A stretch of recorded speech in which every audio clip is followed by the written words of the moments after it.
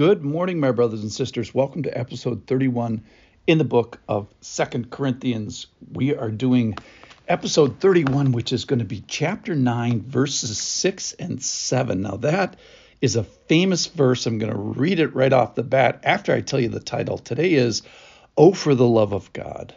So listen to pursuing the heart of God within this passage. It has to do with money, has to do with giving, has to do with God's generosity at its foundation. All right, here it is. The point is this: whoever sows sparingly will also reap sparingly, and whoever sows bountifully will also reap bountifully.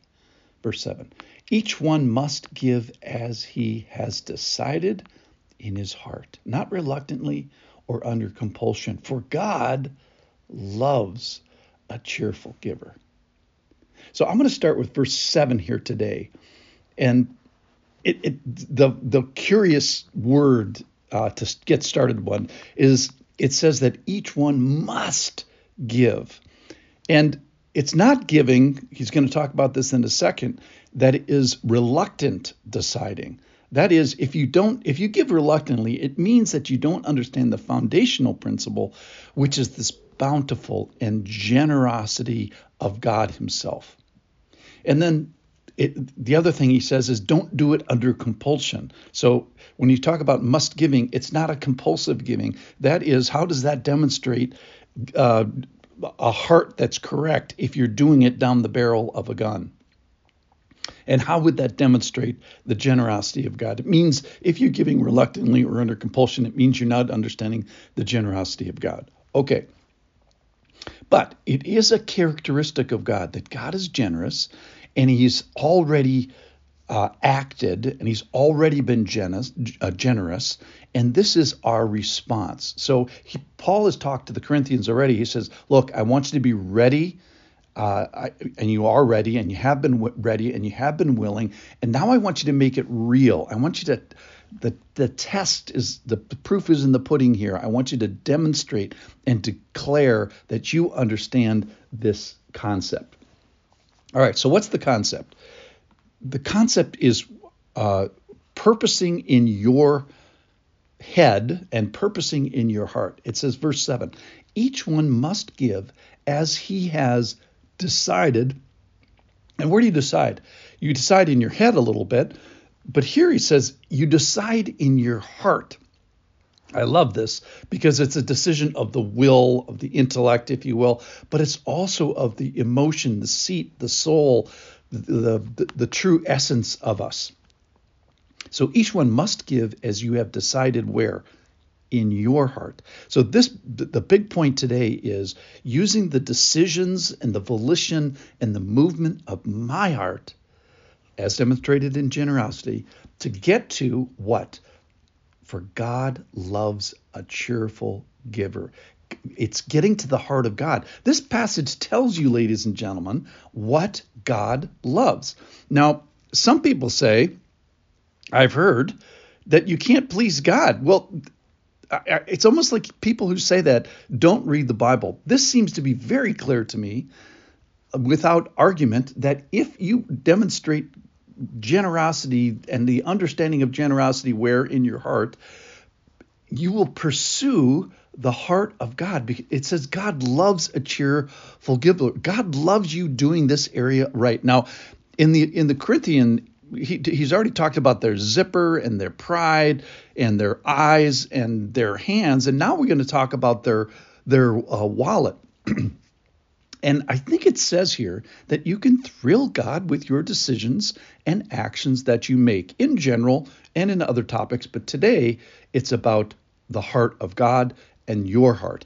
And what kind of love are we talking about here? So this is the agape love. And this is used of a godly love. That is how God loves Christ. It's this cherishing, highest level of love.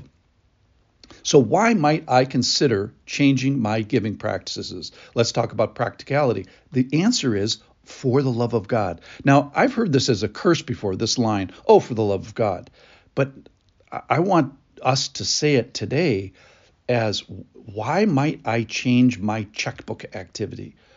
Oh, it's for the love of God, that God can be pleased and you can do it specifically. This is not a box checking activity for the approval of God.